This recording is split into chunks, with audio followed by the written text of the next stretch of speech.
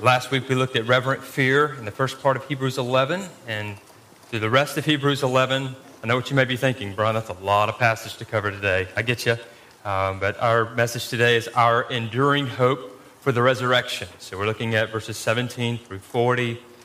And guys, as we read this, as we just put our full attention on the reading of the Word, and I do believe I could just sit there and listen to Brother Charlie read Scripture all day. How about you? I mean, it's just amazing just to hear the Word of God go forth. But there's something about it when we're reading about these people, we go, that's really an unfair comparison.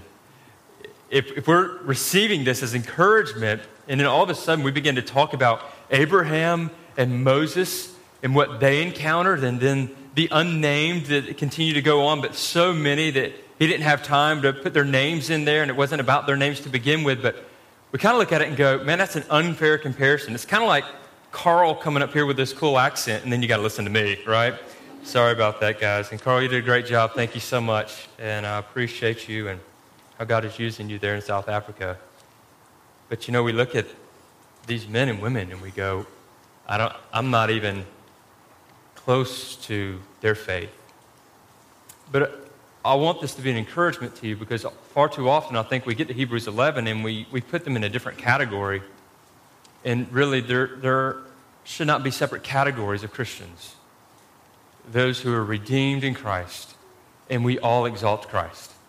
And that's what's happening here. Truly, it's God getting the glory. And as we break this down, we're going to see that. But it's really not an unfair comparison. It's for our encouragement that if they can do this, that if they can have this faith, this grace given to them by God, and put their trust in God and follow what He says and trust in His Word, we too can follow in the same manner, and God do great things through us. And as we look at this today, I want us to focus on the resurrection. Because I'm going to say up front here, I don't think we would be reading about these people. I don't think we would have a Hebrews 11 without the resurrection.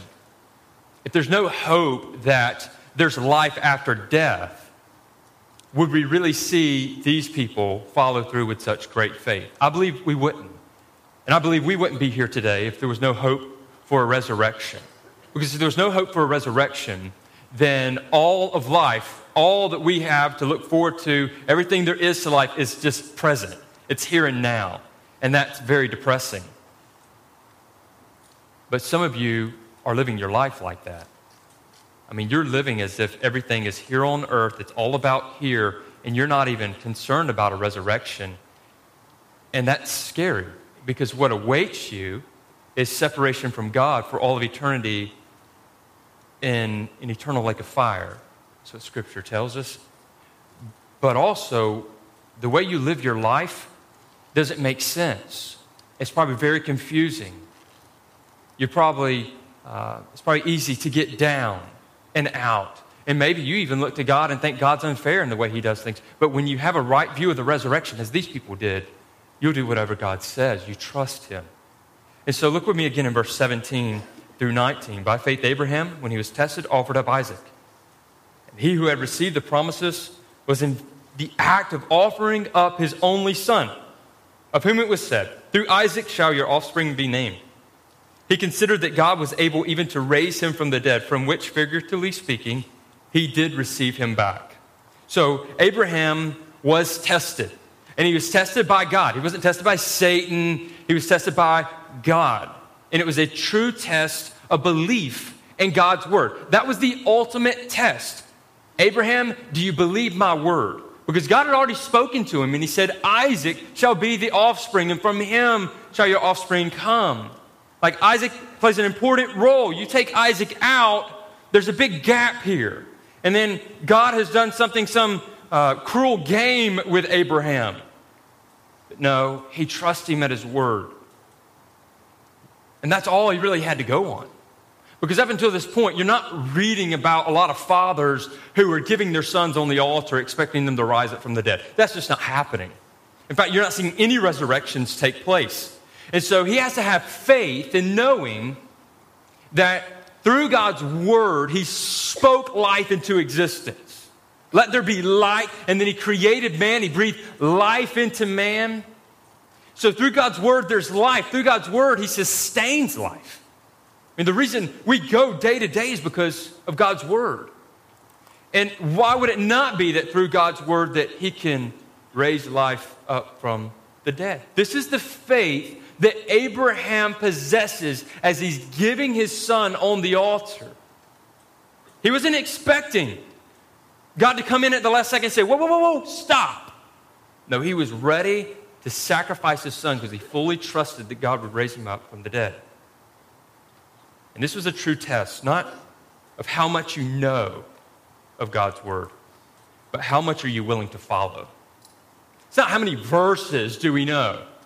Not how much of the Old Testament have we read compared to the New Testament. How many times have we read through the Bible? If you've read through the Bible, that's awesome. I mean, that's good. That is to your benefit in growing in Christ. Wonderful thing. But we're not talking about an accumulation of Scripture here of how much you know, but how much are you willing to follow God's word?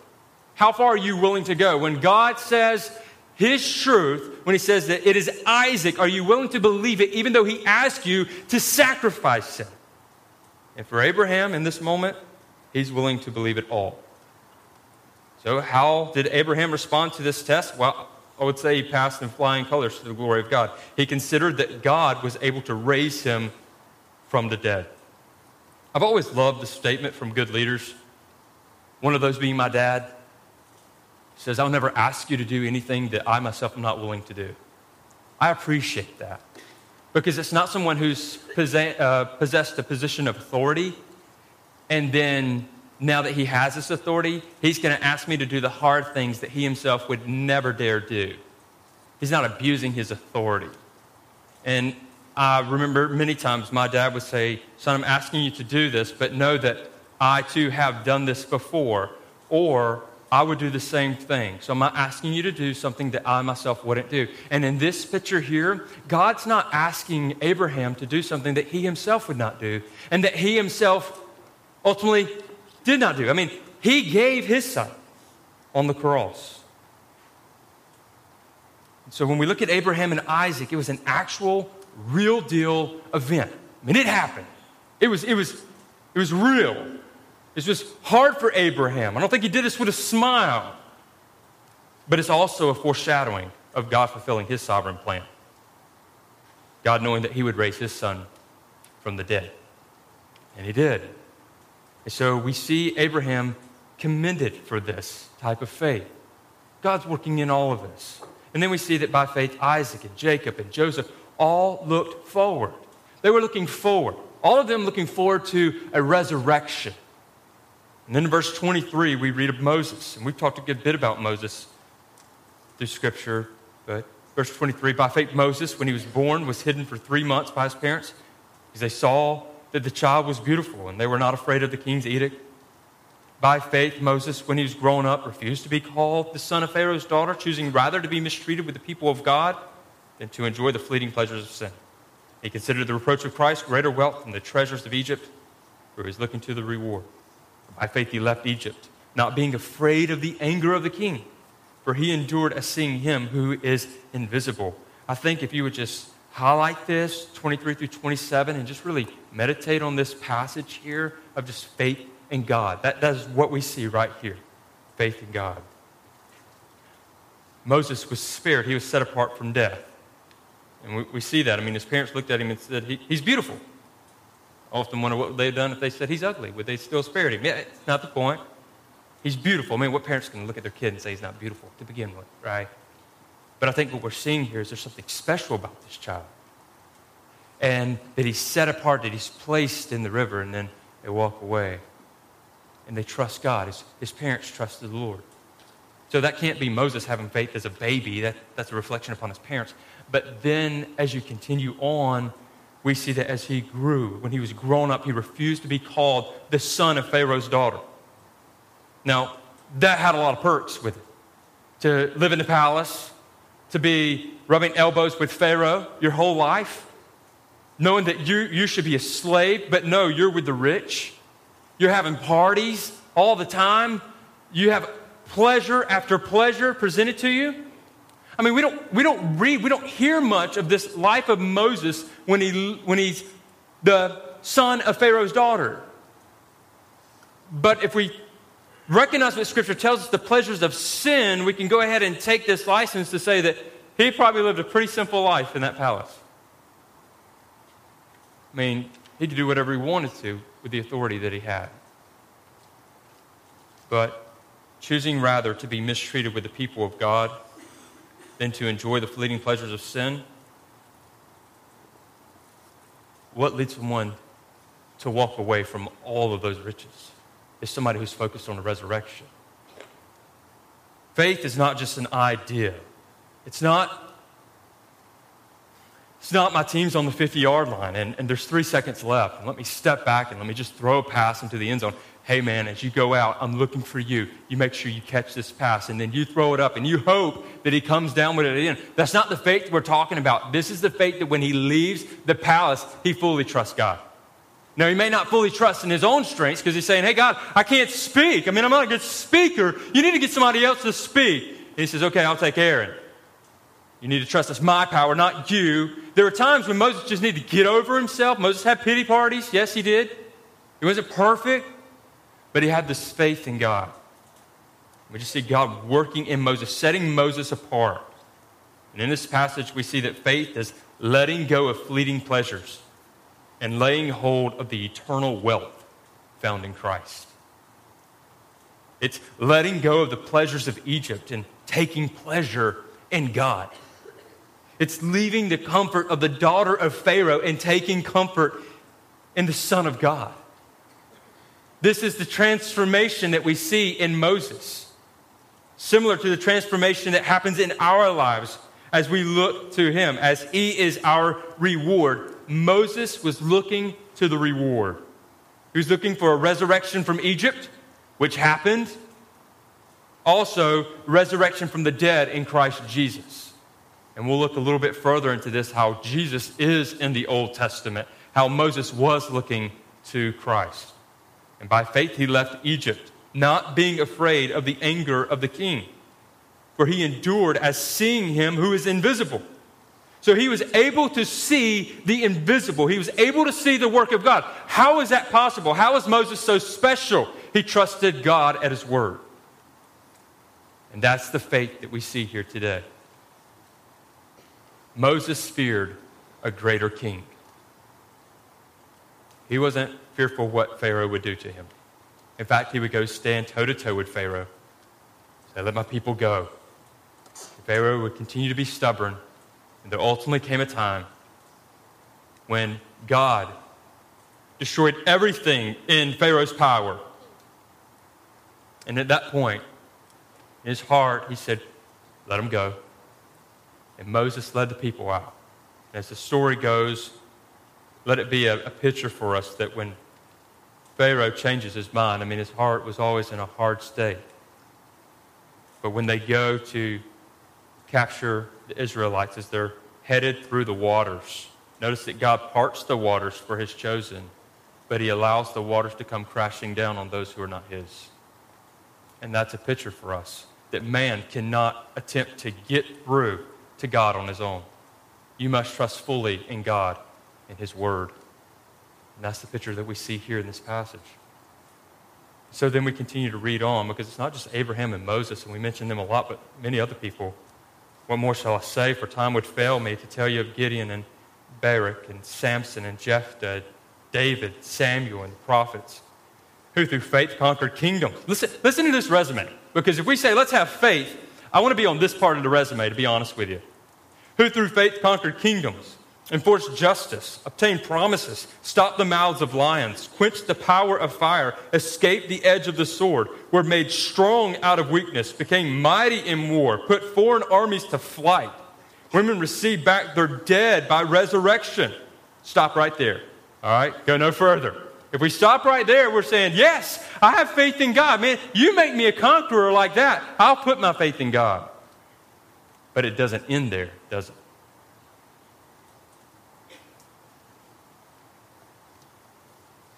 Some were tortured, refusing to accept release, so that they might rise again to a better life.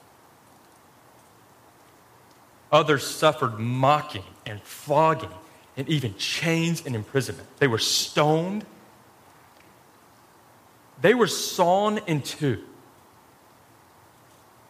I mean, you take wood and you saw it in two. A human being?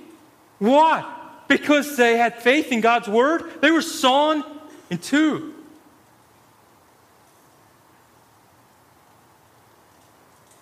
They were killed with the sword. They went about in skins of sheep and goats, destitute, afflicted, mistreated. Should we feel pity for them? Verse 38, of whom the world was not worthy. Wandering about in deserts and mountains and in dens and caves of the earth, and all these, though commended through their faith, did not receive what was promised. Talking about here on earth. Not that God failed them. That's not the picture we see. Verse 40, since God had provided something better for us, that apart from us, they should not be made perfect. Do you see the us coming in here all together? He's saying, look, don't just put them on a pedestal. We all come underneath Christ. And so with this resume, we see that there were victors. There were people who chased out mighty armies because God said, go and do it. And yet we see that others were sawn in two because they would not reject God's word. They had to be looking forward to a resurrection because they were able to let go of their life here, knowing that there was a far better life before them. This changes how you live. This is where our faith comes into play. Many times when we lack faith, it's because we're not looking forward to the resurrection. We're not believing there's better life. We think that everything is here. So, our enduring hope for the resurrection, if we want to be in this group to endure until the end, and this hope for a resurrection, there's three things I want us to just notice here. One, don't be consumed with the world's opinions of you. Don't be consumed with the world's opinions of you because they weren't concerned. They laid that aside because they understood that one day every knee shall bow, every tongue confess. Philippians 2, 10 and through 11. So that at the name of Jesus, every knee should bow in heaven and on earth and under the earth, and every tongue confess that Jesus Christ is Lord, to the glory of God the Father. So they're able to look at their persecutor. They're able to look at the ways of the world, and they're going, one day every knee shall bow and confess that he is Lord. Now, that's not a passage that we take and say, oh, good, then love wins, everybody's saved. No. It's just recognizing who is God. One day it will happen. Today you may reject that he is Lord. One day you will not. So here we see in this passage that we're not to be consumed with the world's opinions of ourselves. Instead, be considered worthy of the kingdom of God. Worthy of the kingdom of God. How can we be worthy of the kingdom of God? 2 Thessalonians 1, 5 through 8 is, this is the evidence of the righteous judgment of God, that you may be considered worthy of the kingdom of God, for which you are also suffering.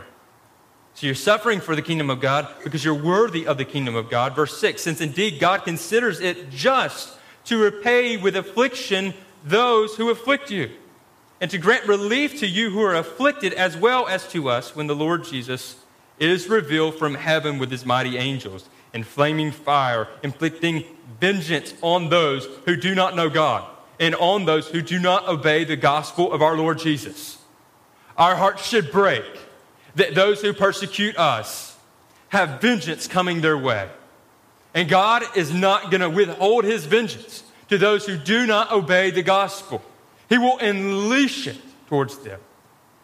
This needs to be in our minds when we look at the world and say, but if I step out and I put faith in Christ, what are the people around me going to say? What are they going to do? Or when we look at the worldly pleasures and we say, you know what, this is just too good. I mean, I got to still hold on to a little bit of this or I'm not going to be happy. But understand that God's vengeance is coming. And we cannot be caught up with being counted worthy in the eyes of the world but that we would be counted worthy of the kingdom of God. And how is this possible? It's all because of Jesus. It is only because of Jesus that you are worthy of the kingdom of God. Does that not humble you to your core? To know that the only way that you can approach God in prayer is because of Jesus. We don't have to worry about self-righteous praying when we come underneath the righteousness of Christ. We don't have to worry about going and sounding arrogant when we share the gospel as if we have attained some good work that others have not when we go in the work of Christ. It humbles us to our core, and we are able to speak with this humility and love. And if we're rejected for it, we're rejected for it. If it's received, glory be to God. Either way, glory be to God.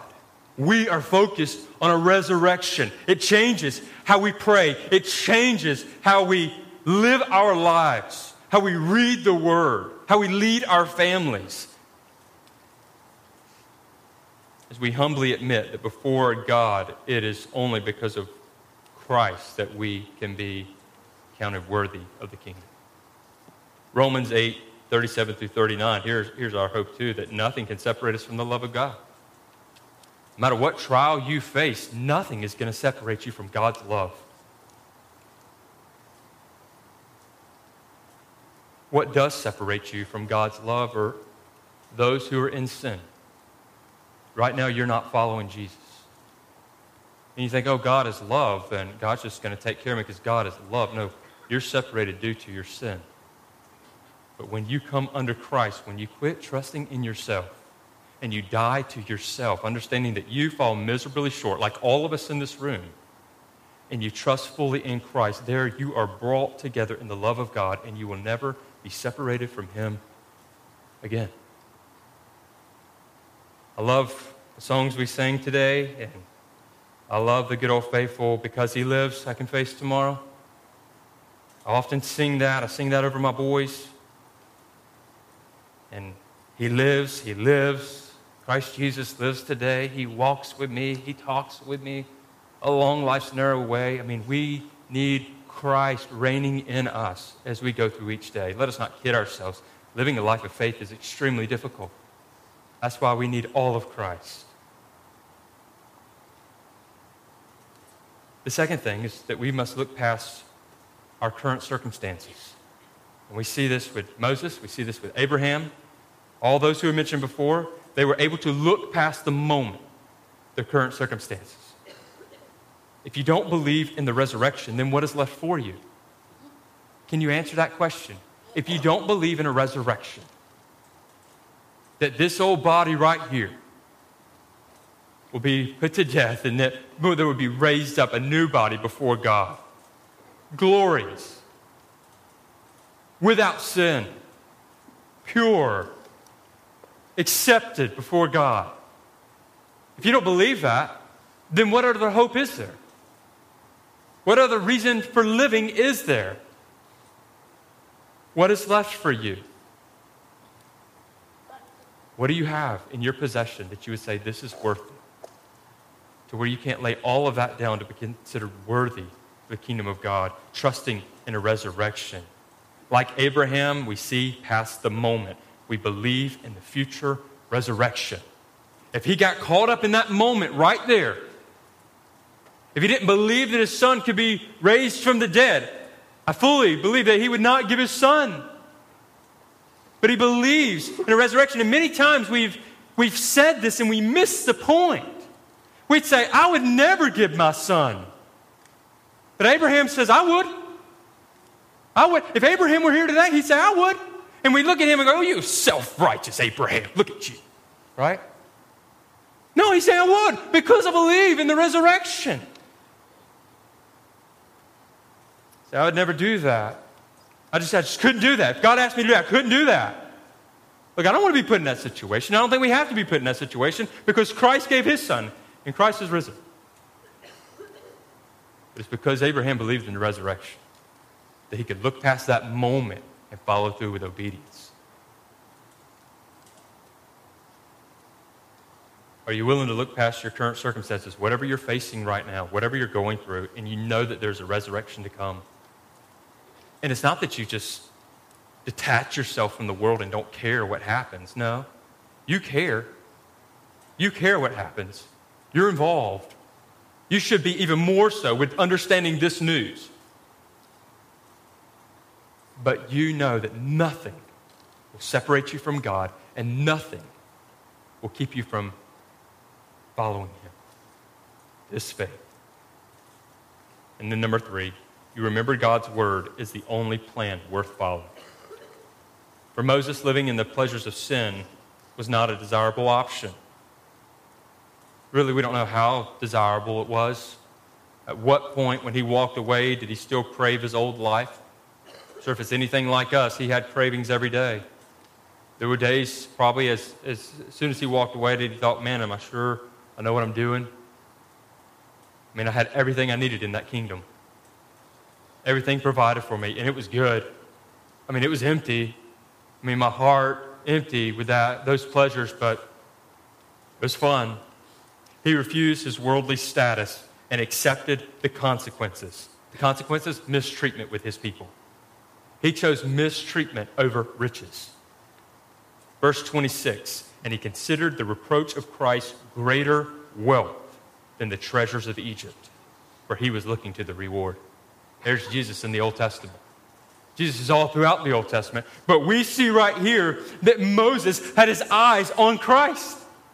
We're going, whoa, we didn't read that back in Exodus. I didn't see that when he was leaving. No. We didn't even see the name of Christ there. Where was he? How did we miss him? All along, Moses is looking forward to what God is providing. And the only plan, the only option is Jesus. So how could he put his trust in anyone else? This was way before Philippians 1:21 was ever inspired and then written, inspired by the Holy Spirit, written by Paul, for to me to live is Christ and to die is gain. Or Philippians 3:8, indeed I count everything a loss because of the surpassing greatness of knowing Christ Jesus my Lord. For his sake I've suffered the loss of all things and count them as rubbish, just filth, rubbish, in order that I may gain Christ. This was the heart of Moses, and this is the heart of the believer. If you're here today, this is your heart. Follower of Christ. So what does the reproach of Christ provide that the pleasures of Egypt cannot? A reward is far greater. Moses knew this. Do you know this? Do you believe this? Or do you think that all of your rewards that you're receiving right now for the way you're living your life is so much better than the reward that is looking to Christ, who took on our punishment, our shame? He suffered. My hope is fully in Christ. I know that every last one of my sins that I have committed, that I've committed today, will commit today, and will commit tomorrow until the time when Christ returns or when I die and the resurrection happens, has been covered by the blood of Jesus Christ. That changes the way I live my life. Does that change the way you live your life? I have a full hope in the resurrection. Do you have a full hope in the resurrection? They had a full hope in the resurrection. The reality is that Christ is returning. A false reality is ignoring this truth. Plugging your ears and saying, I don't want to hear it. You can leave here today and you can be quick to get on fantasy football, but let just the first part of that tell you what it is. Fantasy. Say, oh no, you did not just bust on fantasy football. Well, I spend all my Sunday on that. It's all right, man. It's a fun hobby. I just can't keep up with NFL football. My wife wouldn't have it. I mean, I can only follow college ball, but you know, we can go and we can put it. Look, you can check out right now. You can check out right now. You can go read any book you want to on fairy tales, on Katniss, and hoping that they're going to continue that series. And think, oh man, this is great. I'm just going to become a big fan. And you're just ignoring the reality of the resurrection. Christ is coming. He has not forgotten. He's waiting on God's word. When his Father says, go, and he will follow his word. He has always followed the Father's command. He's coming. And we have this assurance. You know, October 21st, 2015 was a fun day. Back to the Future Day. I don't know how many of you celebrated it, but we celebrated it in the Anderson household.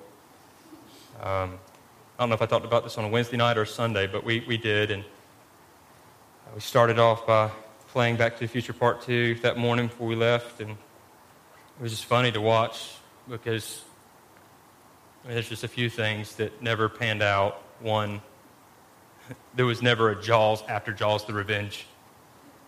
You know, why would there even be a Jaws after Jaws Revenge? Because it's a mechanical shark. And I just feel bad for those of you who were actually in the theaters when those movies came out and you were scared of a mechanical shark, okay? It's fake, but there's no Jaws 17 or whatever. I was really disappointed because the Cubs didn't win the World Series. I mean, I thought if Back to the Future says it's going to happen, it's going to happen. It was close. And then most depressing is the hoverboard, but we won't talk about that. But in the movie, when he goes to the future, he picks up this almanac from 1950 to 2000. And then he pockets it, takes it, or I can't remember which one takes it back. I think it's Biff. Takes it back in time, and it changes all of history. Because he knows what's going to happen for 50 years. And he hedges all of his bets on those. Becomes a rich man. Everything changes. And I'm not saying that we treat God's word, that it works out for our benefit in every way that we see it, but it does work out for our good when we understand that our good is to glorify God in all things and we can trust God at his word. But we have this manual that changes our life. We're never the same once we get into the word of God. Once that word penetrates our hearts, we're never the same people. And we need it daily. And you're only as good as your word. That's something else my dad would always say to me, son, you're only as good as your word. But your word means something. God's word means something. It doesn't go back on his word. And as we said, it is the reality that God created the world with his word. Are you hearing that? That's reality. God spoke the world into existence. And then it's also reality that the word that was there at creation, the word became flesh. He took on flesh, this right here, took on flesh and lived here on this earth. And it was by the word that Christ went to the cross. It was by the word that Christ was raised from the dead. It's by his word that Christ will return. We trust in his word. There's no other plan but what God's word lays out. So if we become overly concerned with relating to the world,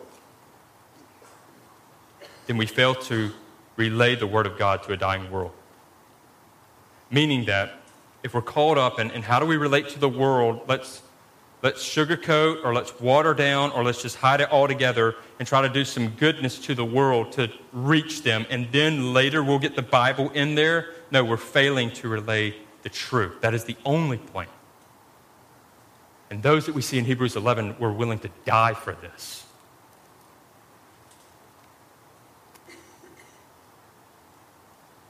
Because we know that friendship with the world is enmity with God. James 4:4, you adulterous people, do you not know that friendship with the world is enmity with God? Therefore, whoever wishes to be a friend of the world makes himself an enemy of God. Do not abuse this text by leaving here and not being friends with people who are lost in their sins. They need you. We need to connect with them, but we need to share with them God's plan, God's word.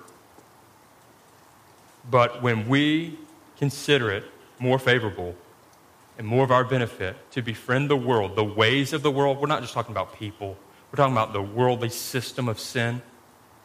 If we become friends with the world, we become enemies with God. So what does that mean? If you're friends with God, how will the world treat you? So if you're friends with the world, you're enemies with God. But if you're friends with God, enemies of the world. It should not surprise you for what you will face for following Jesus. That's okay, because we look forward to the resurrection. We hold fully to his word. So, in closing, if we have an enduring hope for the resurrection, we will not be concerned or consumed with the world's opinions of us. Instead, we look to be considered worthy of the kingdom of God through Christ and Christ alone. We're able to look past our circumstances. So what does that mean in your life? Looking past your circumstances right now, looking to Christ, and then remembering God's word is the only path worth following. It is the only path. See, we could really spend 6 months in what we just talked about if we dissect these folks, even longer. But here's the question I have for you today. Do you have an enduring hope for the resurrection? I mean, is that your hope? Has that changed your life, the way you live? Changed the way you relate to your family, lead your family? Men, the way you lead your family? Wives, the way you submit to your husbands even when they're not so lovely? The way you lead your kids when they're not so lovely? The way we go to work each day, the confidence that we have, the way we relate to people, your trustworthiness with people, all of that, everything. Are you holding to God's word? Are you able to see your present circumstance and look past it and go, there's a resurrection coming. So right now, when I see that coming, I know that that's coming. That's a reality. Here's the decision I'm going to make, and it is to glorify God no matter what it costs. Today, maybe you're dead in your sin. You have no relationship with God, and you're hearing this message. And man, your heart is warming up to this, and you're going, this is good, this is good. How do I follow Jesus? You recognize where you are. You're in sin. You're separated from God. And the only way to be considered worthy, counted worthy, is to look to Jesus. Do you trust in what he's done? Do you trust him? Let's pray.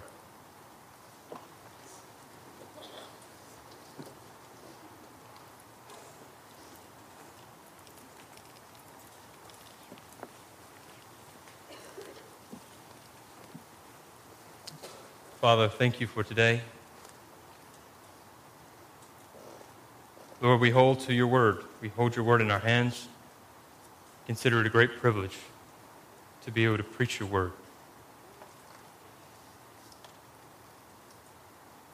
It is clear that as you speak your word, that there is no other option, no other hope in this life, but to look forward to a resurrection with Christ, to be brought before you in splendor. And Father, I pray for those in this room right now that are lost in their sins, God, that you would do a great work in their hearts.